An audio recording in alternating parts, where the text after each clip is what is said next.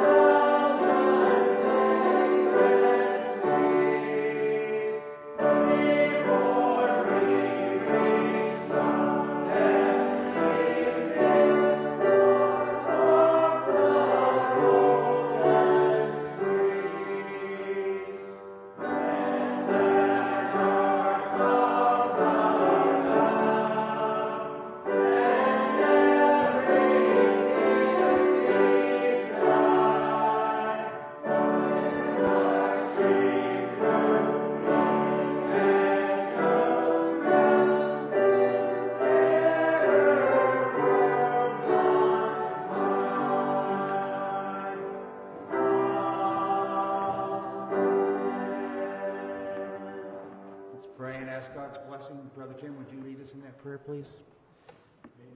Yes. Our Father, we come to you with thanksgiving for adorning us with salvation, not by our doing, but by your call, and us responding to the gospel. How we thank you for the assurance that we have through Christ and the hope of eternity. And Father, we know that one day justice will come on the earth. But in the meantime, may we be judicious in all that we do and say, and seek justice when we can. And we are given to you as a church that you have formed. Pray that we would honor you with our song and listening to your word by your Spirit. We pray in Jesus' name. Amen. You may be seated.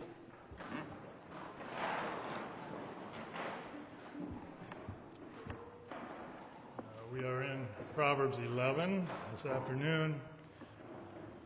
As you might recall, we noticed that the first 9 chapters were heart preparation. And as you know, what is in your heart, sooner or later, comes out of your mouth. Out of the abundance of the heart, the mouth speaks, the Lord says. And so we had our first quiz in chapter 10 on how you're doing. I've noticed in both of these chapters there seems to be a majority of verses in both of these chapters that you might think of as the theme of that chapters. And of course, the chapter divisions are not divinely inspired, so it just happens to be the way that worked out. And the theme in chapter 10 was your speech, your mouth. There are some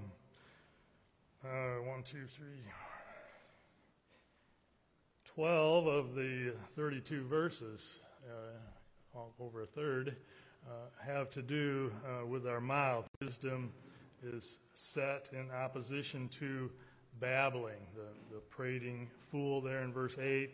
Verse 10, we have the winker who speaks with his eye, and he is synonymous with a babbler, and he falls.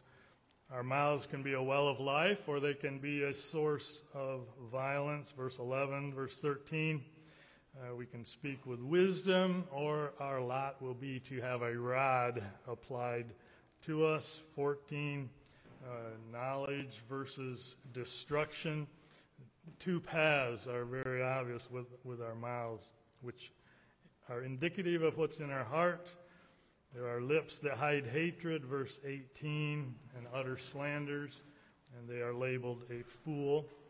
Verse 19 should discourage us from talking at all. Where there is words, there's sin, right? So take it to the bank. Watch how we ought to need to guard our hearts so that in doing so, our mouths will be guarded. Not just that we're trying to put a zipper over our mouth, and we can't because the force of the wickedness in our heart is pushing it aside, but the heart itself can be cleaned by God's Spirit. We can have a mouth that's valuable like silver, verse 20, or it's not worth anything. We can have a mouth that feeds many. It's like food. Your words are food for the hungry, or we can leave people hungry by what we say, empty. We can have a mouth of wisdom, 31, or it can be a tongue that needs to be cut out. And then 32, the last one there, knowing what is acceptable. The wise tongue, or by extension, his heart, knows what is acceptable. He has a sense of right and wrong, doesn't he? So anyway, that was just a warm-up for the series on use of the tongue that Calvin will be bringing us. Chapter 11, the theme here is righteousness, integrity, uprightness. Again, some 12 verses out of the 31. I believe it's 31. Verses have to do with righteousness. And as it turns out, the word here, and the Hebrew word here is tzedakah. It's the feminine form of the word justice that we had in this morning's sermon from Deuteronomy 16:20. The word there is tzedek, and that is the masculine form. Both of these have the same etymology from the same word. And so here is the feminine noun in our chapter here of righteousness. There are a couple other topics before we go down through what righteousness does. There's the topic of the marketplace, verse 1. God is very interested in how we prosecute our business. It matters to him. False balances are an abomination to him. But we also have quite a few verses on wealth and the distribution of our wealth, verses 24 through 27. What it takes to get wealth, it takes strength, verse 16. And then in verse 24 to 27, we see that if seems almost antithetical maybe. To keep it, we need to give it away. There are those who withhold more than is fitting, and it tends to their poverty. So generosity is required. And then there is a very much encouragement in the Proverbs to get wealth, get as much as you can, save all you can, and give all you can. That was a quote, an old Ross Mahan quote from way back. It's kind of stuck with me. I think he was quoting Tozer, I think. Anyway, but there is that cautionary note in verse 28 to not trust in it. So that's something to be very careful of. It's easy to, especially as you approach retirement, and to think, try to get all your ducks in a row and start trusting it. This is going to carry me through. Well, it can disappear. It can take wings and fly away in the morning. Righteousness, the main theme of this chapter. It guides us, verse 3. It delivers us from death. Verse 4, it directs our way. Verse 5, 6 and 8, it delivers us from trouble. You want to stay out of trouble? Do right. It's so simple. It goes well for the righteous. It causes the city to rejoice. It exalts the city, verses 10 and 11. And there is a sure reward. Righteousness will be rewarded. Mark it down. Take it to the bank. And don't veer from that path. It gives life, 19:20. It gives delight to God. Do you want to make God happy? Of course we do. That's the greatest goal of the Christian. It delivers from the wicked people. Hand join in hand, verse 21. The wicked sometimes band together and have demonstrations, riots, whatever, and we think, how are we going to stand? We'll still be delivered from that. Righteous man's desires are always good. 23. The fruit of righteousness is a tree of life. It's food for our souls, food for those souls, for those around us. Verse 31 is interesting. The righteous are recompensed in the earth. Charles Bridges takes this as, I think it's 1 Peter, where he says, the time has come that judgment must begin at the house of God. And if it first begin at us, what will be the end of the wicked? How will they fare? So it is our chastening in view, perhaps here, but there's also a reward in this life for righteousness as well. And I just happened to be reading about the midwives in Egypt. They were commanded by Pharaoh to kill all the male children when they were born. They wouldn't do it. And it says there that God saw them, their righteousness, I forget how it was put, and he built them houses. So God provided for them even in this life. So there is a reward in this life to the righteous as well. By the way, if you like fairy tales, and I do, verse 22 reminds me of the magic mirror. Mirror, mirror on the wall, you remember that? Who was the fairest of them all? The Bible is spoken of as a mirror, and we see ourselves, but it's a magic mirror because we don't see our physical faces, but we see our character, what we really are in our hearts. I kind of am amused by this verse, and I picture a beautiful woman looking in this magic mirror and seeing a hog with a necklace on, and so that's what she really is. The woman who is beautiful but has no discretion. So, Proverbs 11, we'll take the NIV again. The Lord detests dishonest scales, but accurate weights find favor with him. When pride comes, then comes disgrace, but with humility comes wisdom. The integrity of the upright guides them, but the unfaithful are destroyed by their duplicity. Wealth is worthless in the day of wrath, but righteousness delivers from death. The righteousness of the blameless makes their paths straight, but the wicked are brought down by their own wickedness.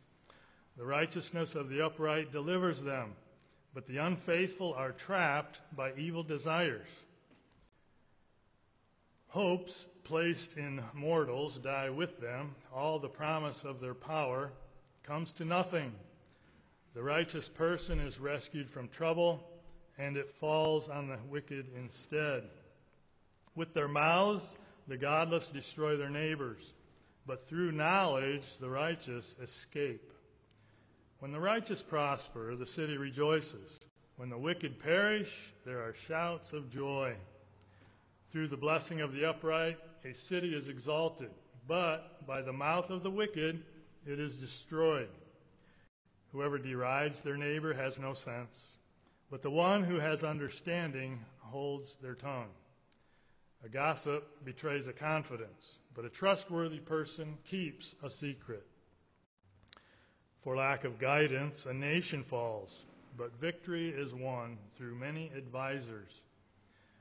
Whoever puts up security for a stranger will surely suffer, but whoever refuses to shake hands in pledge is safe. A kind-hearted woman gains honor, but ruthless men gain only wealth. Those who are kind benefit themselves, but the cruel bring ruin on themselves. A wicked person earns deceptive wages, but the one who sows righteousness reaps a sure reward. Truly, the righteous attain life, but whoever pursues evil finds death. Yahweh detests those whose hearts are perverse, but he delights in those whose ways are blameless. Be sure of this, the wicked will not go unpunished, but those who are righteous will go free. Like a gold ring in a pig's snout is a beautiful woman who shows no discretion. The desire of the righteous ends only in good, but the hope of the wicked only in wrath.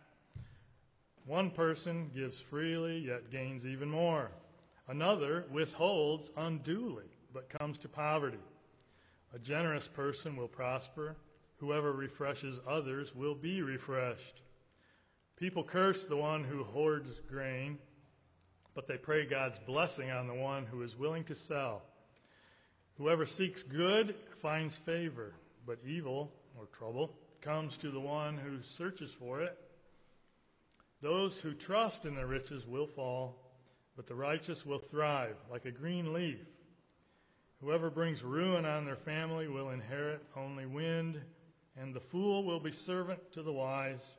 The fruit of the righteous is a tree of life, and the one who is wise saves lives, or winneth souls, I believe, King James. The fruit of the righteous is a tree of life, and the one who is wise saves lives. I'm sorry, I just read that. 31, if the righteous receive their due on earth, how much more the ungodly and the sinner?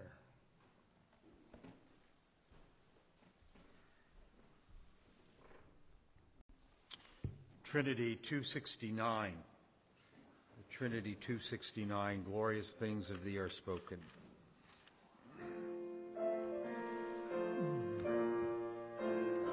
Let's stand as we sing this hymn together. Amen.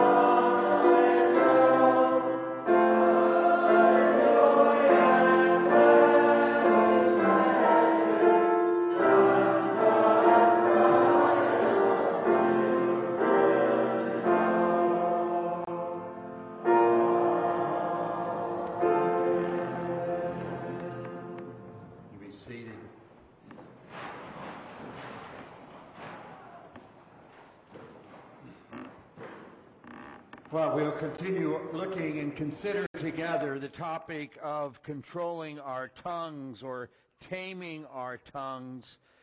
James tells us it is a small part of the body, and yet it boasts of great things.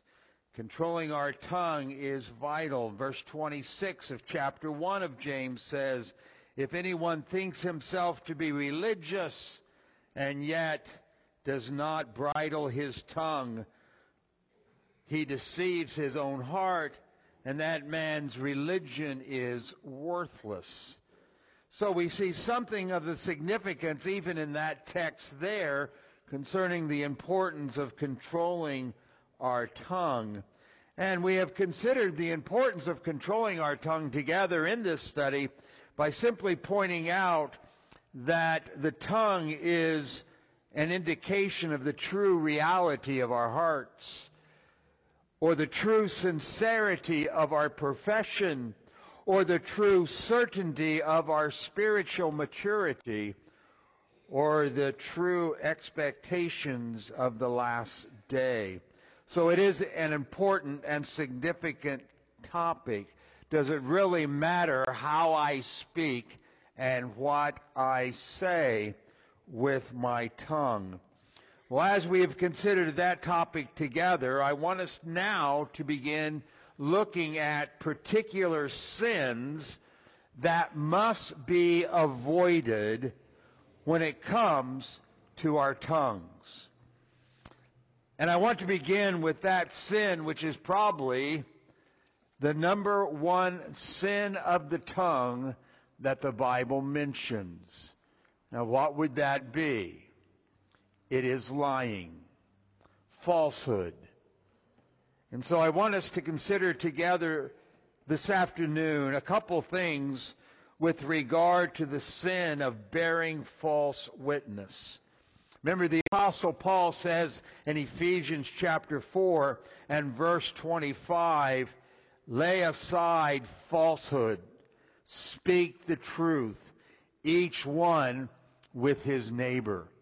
And so what I want to do in our time together this afternoon, with what energy I have left, is to first of all give you a definition of lying, and then just consider, by skimming the scriptures, the witness of the Bible concerning lying. And then if we get there, I want us to consider briefly God's response to lying. What does God think about lying? So first of all, let's give a definition of lying.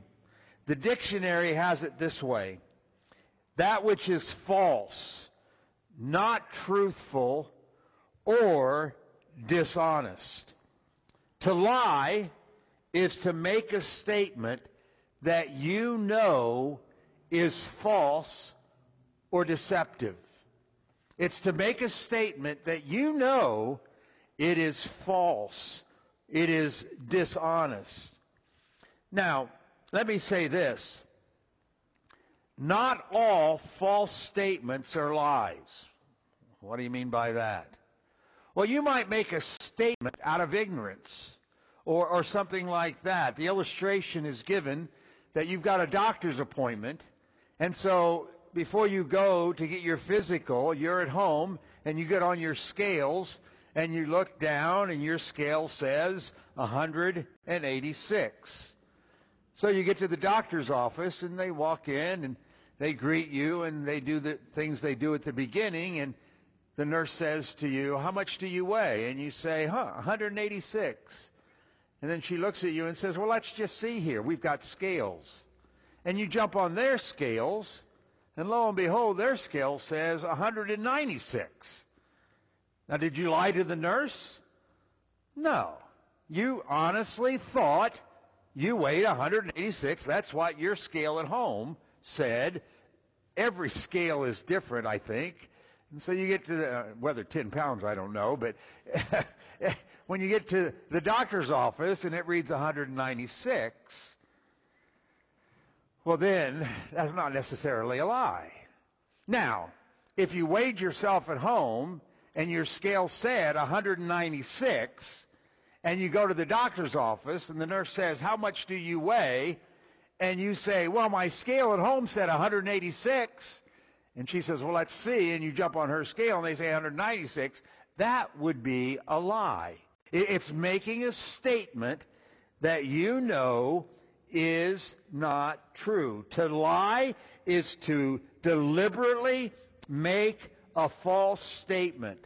It is to knowingly misrepresent the truth.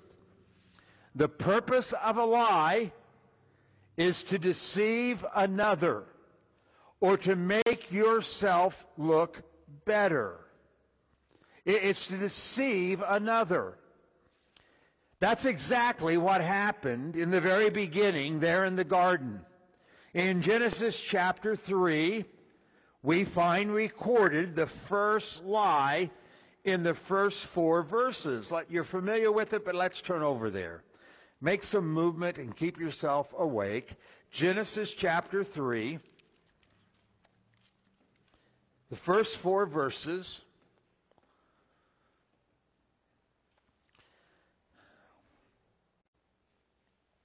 Now the serpent was more crafty than any beast in the field which the Lord God had made. And he said to the woman, "Indeed, God has said, you shall not eat from any tree of the garden." And the woman said to the serpent, "From the fruit of the tree of the garden you may eat, but from the fruit of the tree which is in the middle of the garden, God said, you shall not eat from it or touch it, or you will die." And the serpent said to the woman, "You surely will not die." Now, that's a lie. Satan knows the truth, and he knows that God speaks the truth. And God said, back in chapter 2, verses 16 and 17, "From any tree of the garden you may eat freely, but from the tree of the knowledge of good and evil you shall not eat. The day you eat from it, you will surely die." That was God's word. The devil knows God speaks the truth, but he told the woman, "You will not die." Satan deliberately misrepresented the truth. There was an attempt to deceive a person with their words. And we are told in 1 Timothy chapter 2 that the woman was deceived. She was lied to, and she listened. She believed the lie as though it were truth. So here we have some idea of what we mean when we speak about lying. It is a deliberate false statement, misrepresenting the truth, dishonesty, a falsehood. That's what we mean by lying. So, secondly, what's the witness of the Bible concerning lying? What's the big deal about lying? Why is it such a big deal? Should we make so much out of it? Well, again, let's just take a journey through the Bible to see how God looks upon lying. Does the Bible give us any indication of God's thoughts on lying?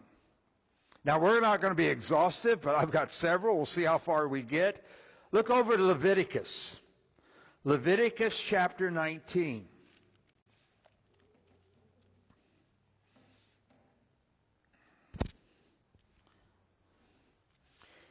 Here in this chapter, he's giving us various laws. He's giving Israel the various laws whereby they were to govern their religious, national, and relational life with others. Here's how you're to behave. Here's my rules, my regulations, my laws with regard to your religion, your nation, and your relationship with one another.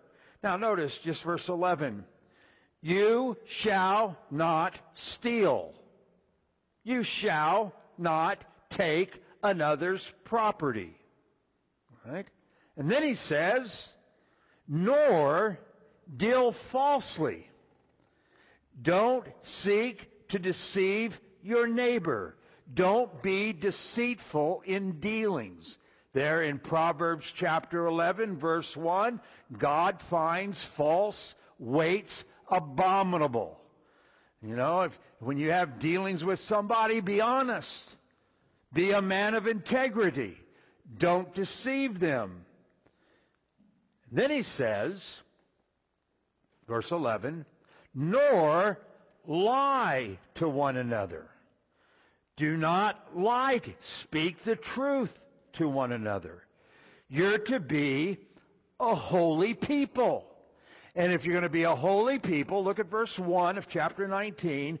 Then the Lord spoke to Moses, saying, speak to all the congregations of the sons of Israel, and say to them, you shall be holy, for I, the Lord your God, is holy. And part of being a holy people is that you do not lie to one another. Lying is not to be found in the covenant people of God. You're to speak the truth. And then another more familiar passage or verse is found there in Exodus chapter 20. Exodus chapter 20.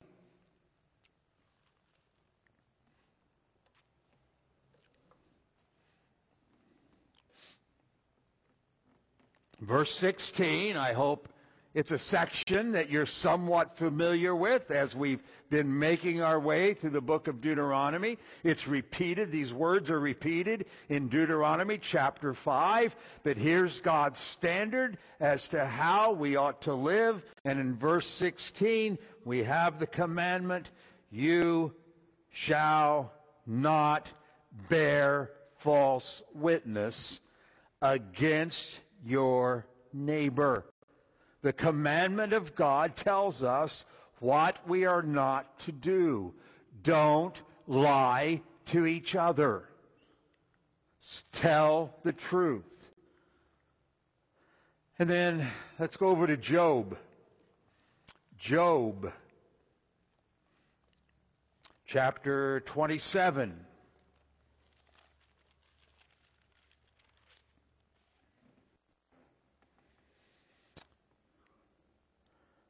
Job is speaking about his own integrity, his own righteousness.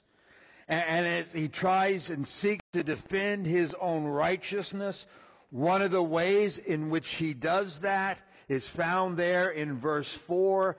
And he says, my lips certainly will not speak unjustly, nor will my tongue mutter deceit.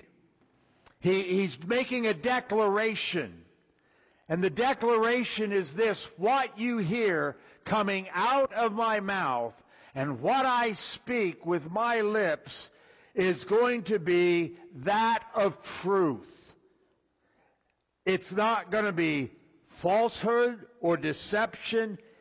It will be truth. One of the marks of a man of integrity is that he speaks the truth.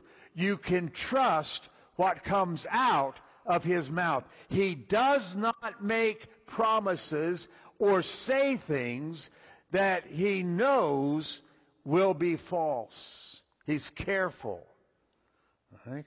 So, I'd love to have a politician who would be willing to stand up and say, I'm not sure I can do this. I want to try to do this. It may not come to pass, as opposed to one who promises me everything and then delivers nothing, but speaks to get elected, not to be a man of honesty or a woman of honesty.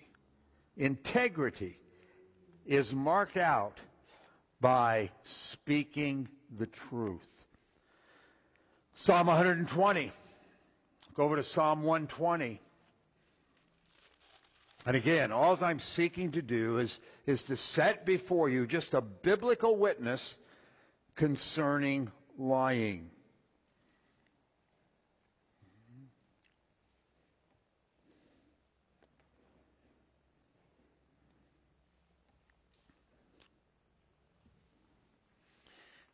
The people of God are on a pilgrimage. They're going up to Jerusalem. And there are all around them those who care nothing for his God. He's surrounded by people that care nothing about God. And we hear his cry. In my trouble I cried to the Lord, and he answered me. Deliver my soul, O Lord, from lying lips and a deceitful tongue. He's crying out. He's in the midst of trouble, and he's surrounded by those who care nothing about God, and he is weary, and he's asking God perhaps to deliver him from not falling prey to that, or praying that he would be relieved from that. It is a torture. It is trouble to be around lying lips and a deceitful tongue. He is weary of living in a culture of lying, and he longs to be delivered from that.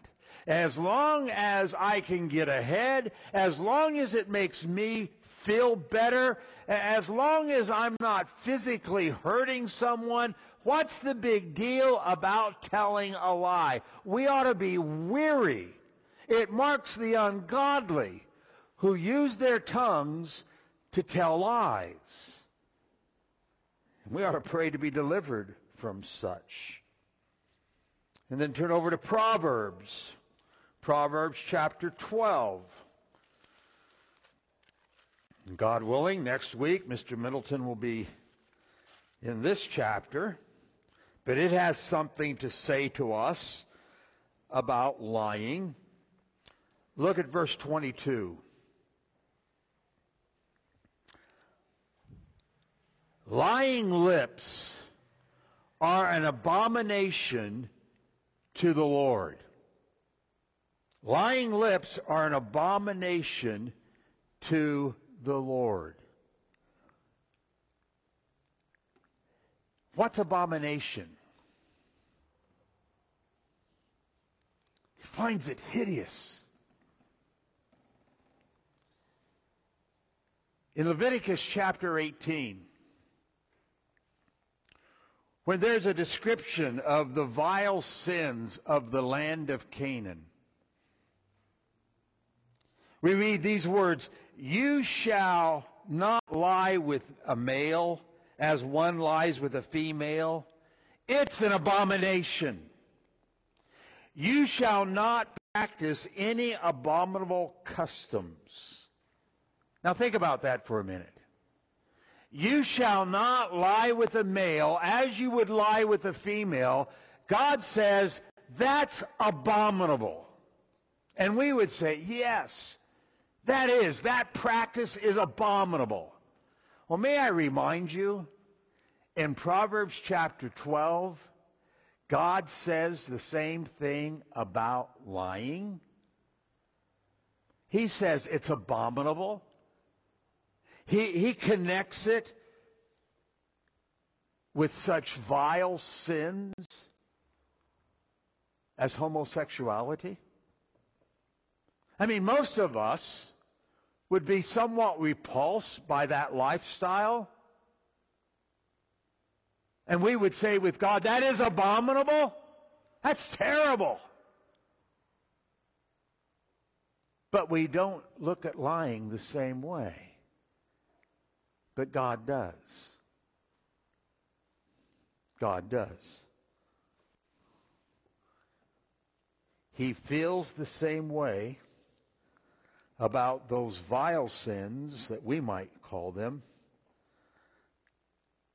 He feels the same way about lying lips. Is it a big deal? Or you know what we do. I don't know where this came from. Maybe somebody can tell me. It was just a little white lie. It wasn't a whopper. It was a white lie. I don't know where that comes. I don't know what that means, except it's not that big a deal. You know, as though, okay, well, I'm sorry. I thought it was a red lie or a black lie or a pink lie. It was just a white lie? Oh, well. You know? Does that make you feel better? It's a white lie. I don't think God looks at a white lie and says, oh, okay. He finds it abominable. Proverbs 26 and verse 28. 26:28.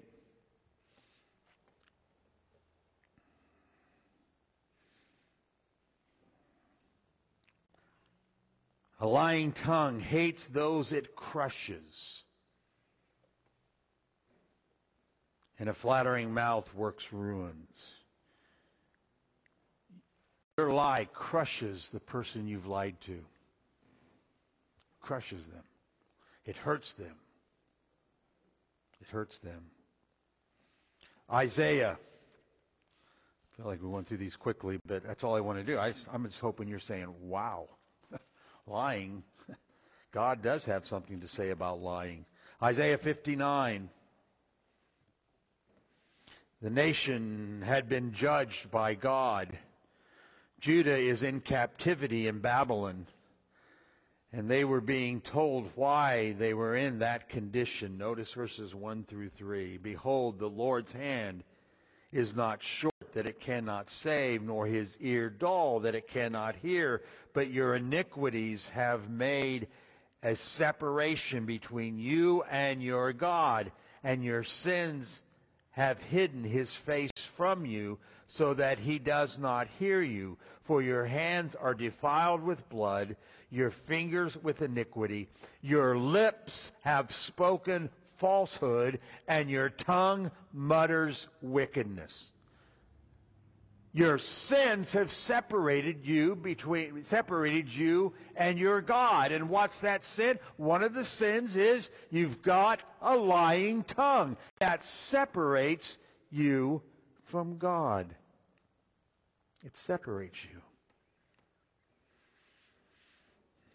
And he points that out. Jeremiah chapter 9. Jeremiah chapter 9.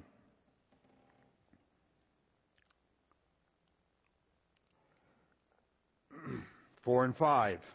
Let everyone be on guard against his neighbor, and do not trust any brother, because every brother deals craftily, and every neighbor goes about with slander. Everyone deceives his neighbor and does not speak the truth. It's interesting that when lying becomes a way of life, when lying just becomes part of life in general, the fabric of society cannot hold together. It can't. And therefore, we ought to stay away from it. It's a horrible state. You can't trust your neighbor. You can't trust anybody. Matthew chapter 5. Matthew chapter 5.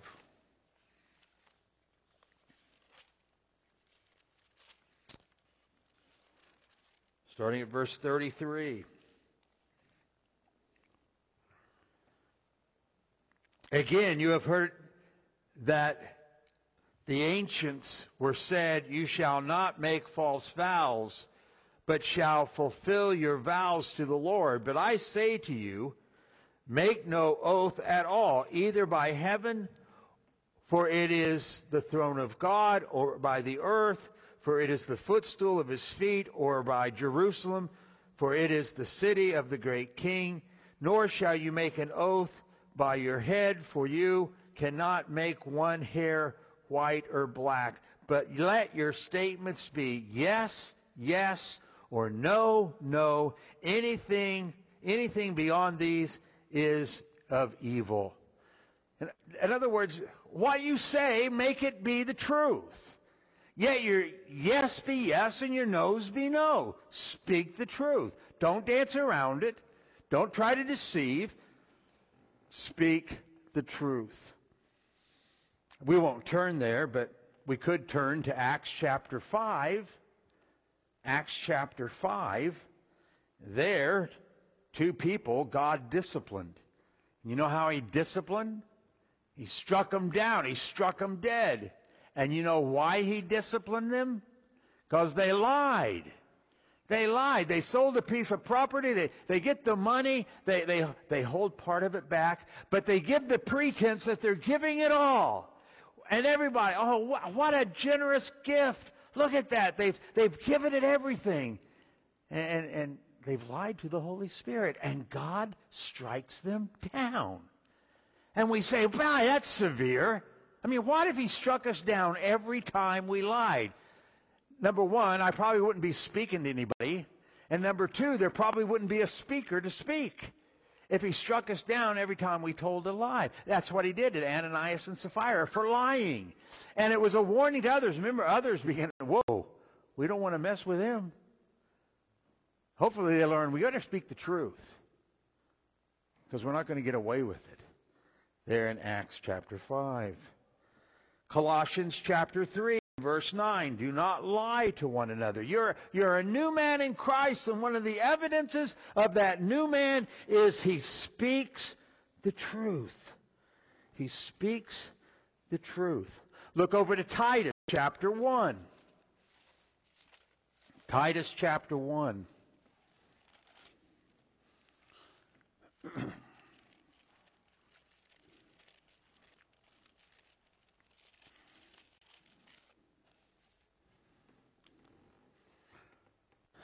There was a real pandemic on the Isle of Crete.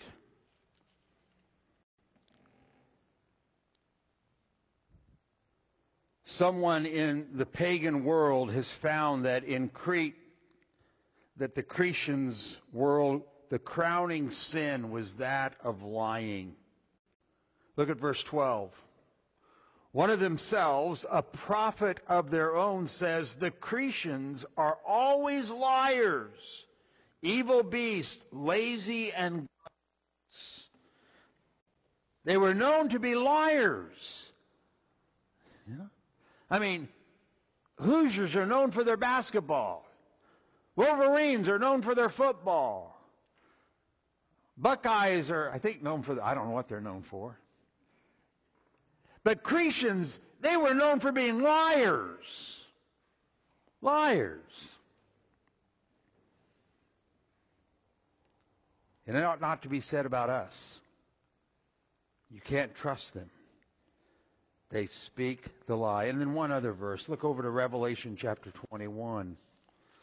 I hope by this time I've convinced you that God's Word has something to say about lying.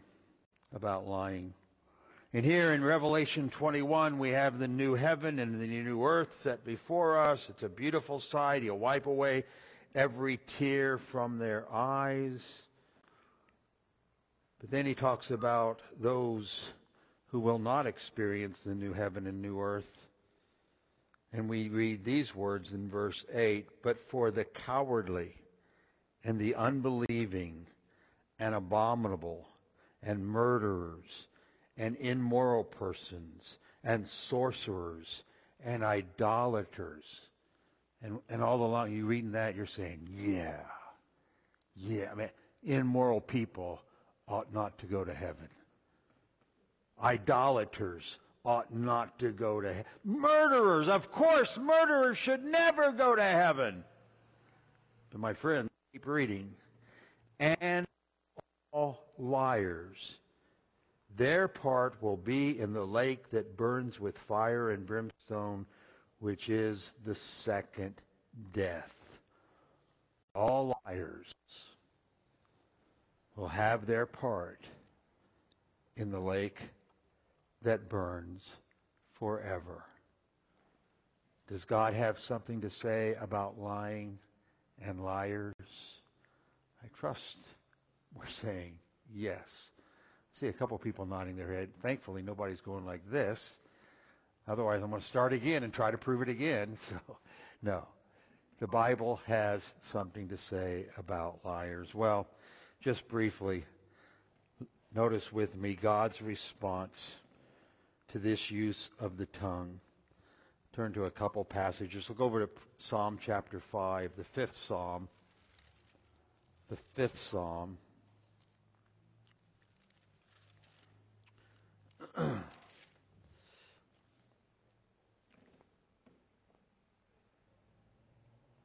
Starting at verse 4. For you are not a God who takes pleasure in wickedness. No evil dwells with you. The boastful shall not stand before your eye. You hate all who do iniquity. You destroy those who speak falsehood. The Lord abhors the man of bloodshed and deceit. Isn't it interesting that here the same punishment comes upon the man who sheds blood, who also speaks falsehood? The same punishment from God falls upon the murderer as well as the liar, we are told here. Look over to Psalm 52, the 52nd Psalm.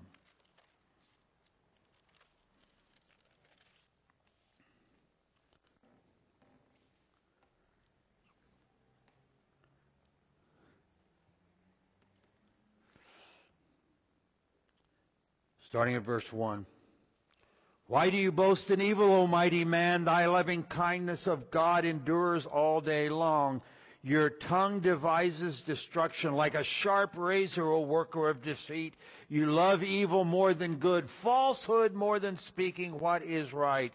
You love all words that devour and the deceitful tongue. But God will break you down forever.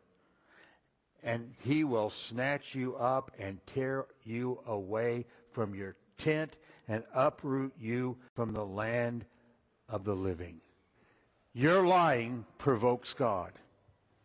Your lying provokes God to be violent towards you.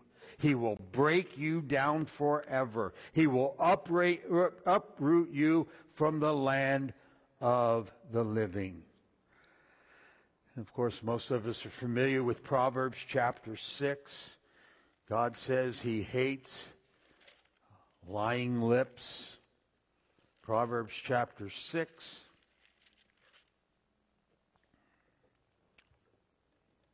There are 6 things which the Lord hates, yea, 7 which are an abomination to him.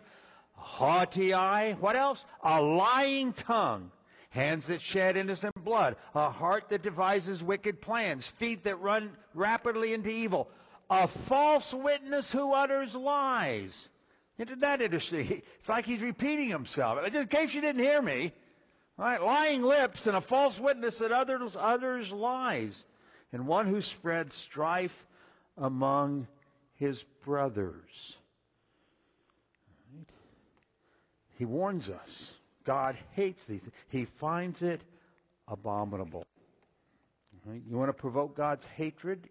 As weird as that sounds, lying lips.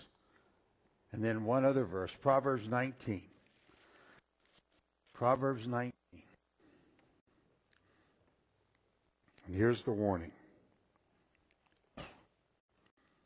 Proverbs 19 and verse 5. Listen. A false witness will not go unpunished.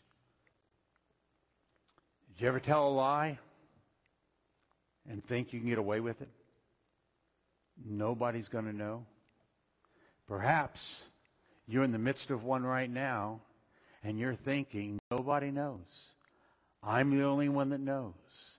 I'm not going to be found out. I'm going to get away with this. And my friends, there is one who knows. And you will not get away with it. It will not go unpunished.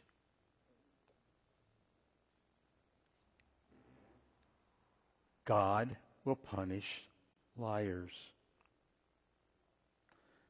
Now, have you lied? Well, I'll be the first to confess I've lied. And this sounds almost, there's no relief. What can happen? Well, praise God for His grace and mercy. Praise God for His grace and mercy that saves us from our sins. But if He saved us from our sins, listen, it not only affects whether you go to, we talk about, well, I'm saved from my sins, I'm going to heaven. When a man or woman is saved from their sins, it affects also the way they speak, how they use their tongue. And the warning here is one who is held in the grips of the reigning sin of lying. I don't want anybody to walk away this afternoon on a guilt trip. Well, I know I've lied. I know I've lied. And it sounds like it's doom and gloom because I've lied. Well, if you've known of God's grace and mercy, He's forgiven. He forgives all sin. But my friend, if you claim to be a Christian and you're still held in the grips of unrestrained lying, of the remaining sin of lying, you better examine your heart. If you just lie naturally to get out of trouble, if you just lie in order to make yourself look good, if you lie to deceive people, and it's no big deal, my friend, you better examine your relationship to God. Because this warning is against those who have this reigning sin. That sin has no longer, it should have said, it no longer has dominion over me. But if that sin still has dominion over you, you better ask. And you better honestly search to see what your relationship is to God. Does the Bible have something to say about lying? Does it really matter? Is it a big deal? Well, I trust we can say, yes, it is. And we will take heed. And may God help us to speak the truth. Let's pray. Father, again, we thank you for the direction your word gives to us, and we pray that we'll take heed. And that, Father, by your help and with the aid of your Spirit, and by making ourselves resolutely determined, we will speak the truth. And that, Father, where we speak falsehoods and where we're dishonest, oh, Father, may you be that loving parent that disciplines us so that we might turn away from it, forsake it, so by our lives you're honored and glorified. By our tongues you are magnified. So help us, we pray, as we ask these things in Christ's name. Amen. Well, in closing, let's take the Trinity hymn book and turn to 502. We'll close with this. Rejoice, ye pure in heart. Rejoice, give thanks, and sing. 502. Let's stand together as we sing.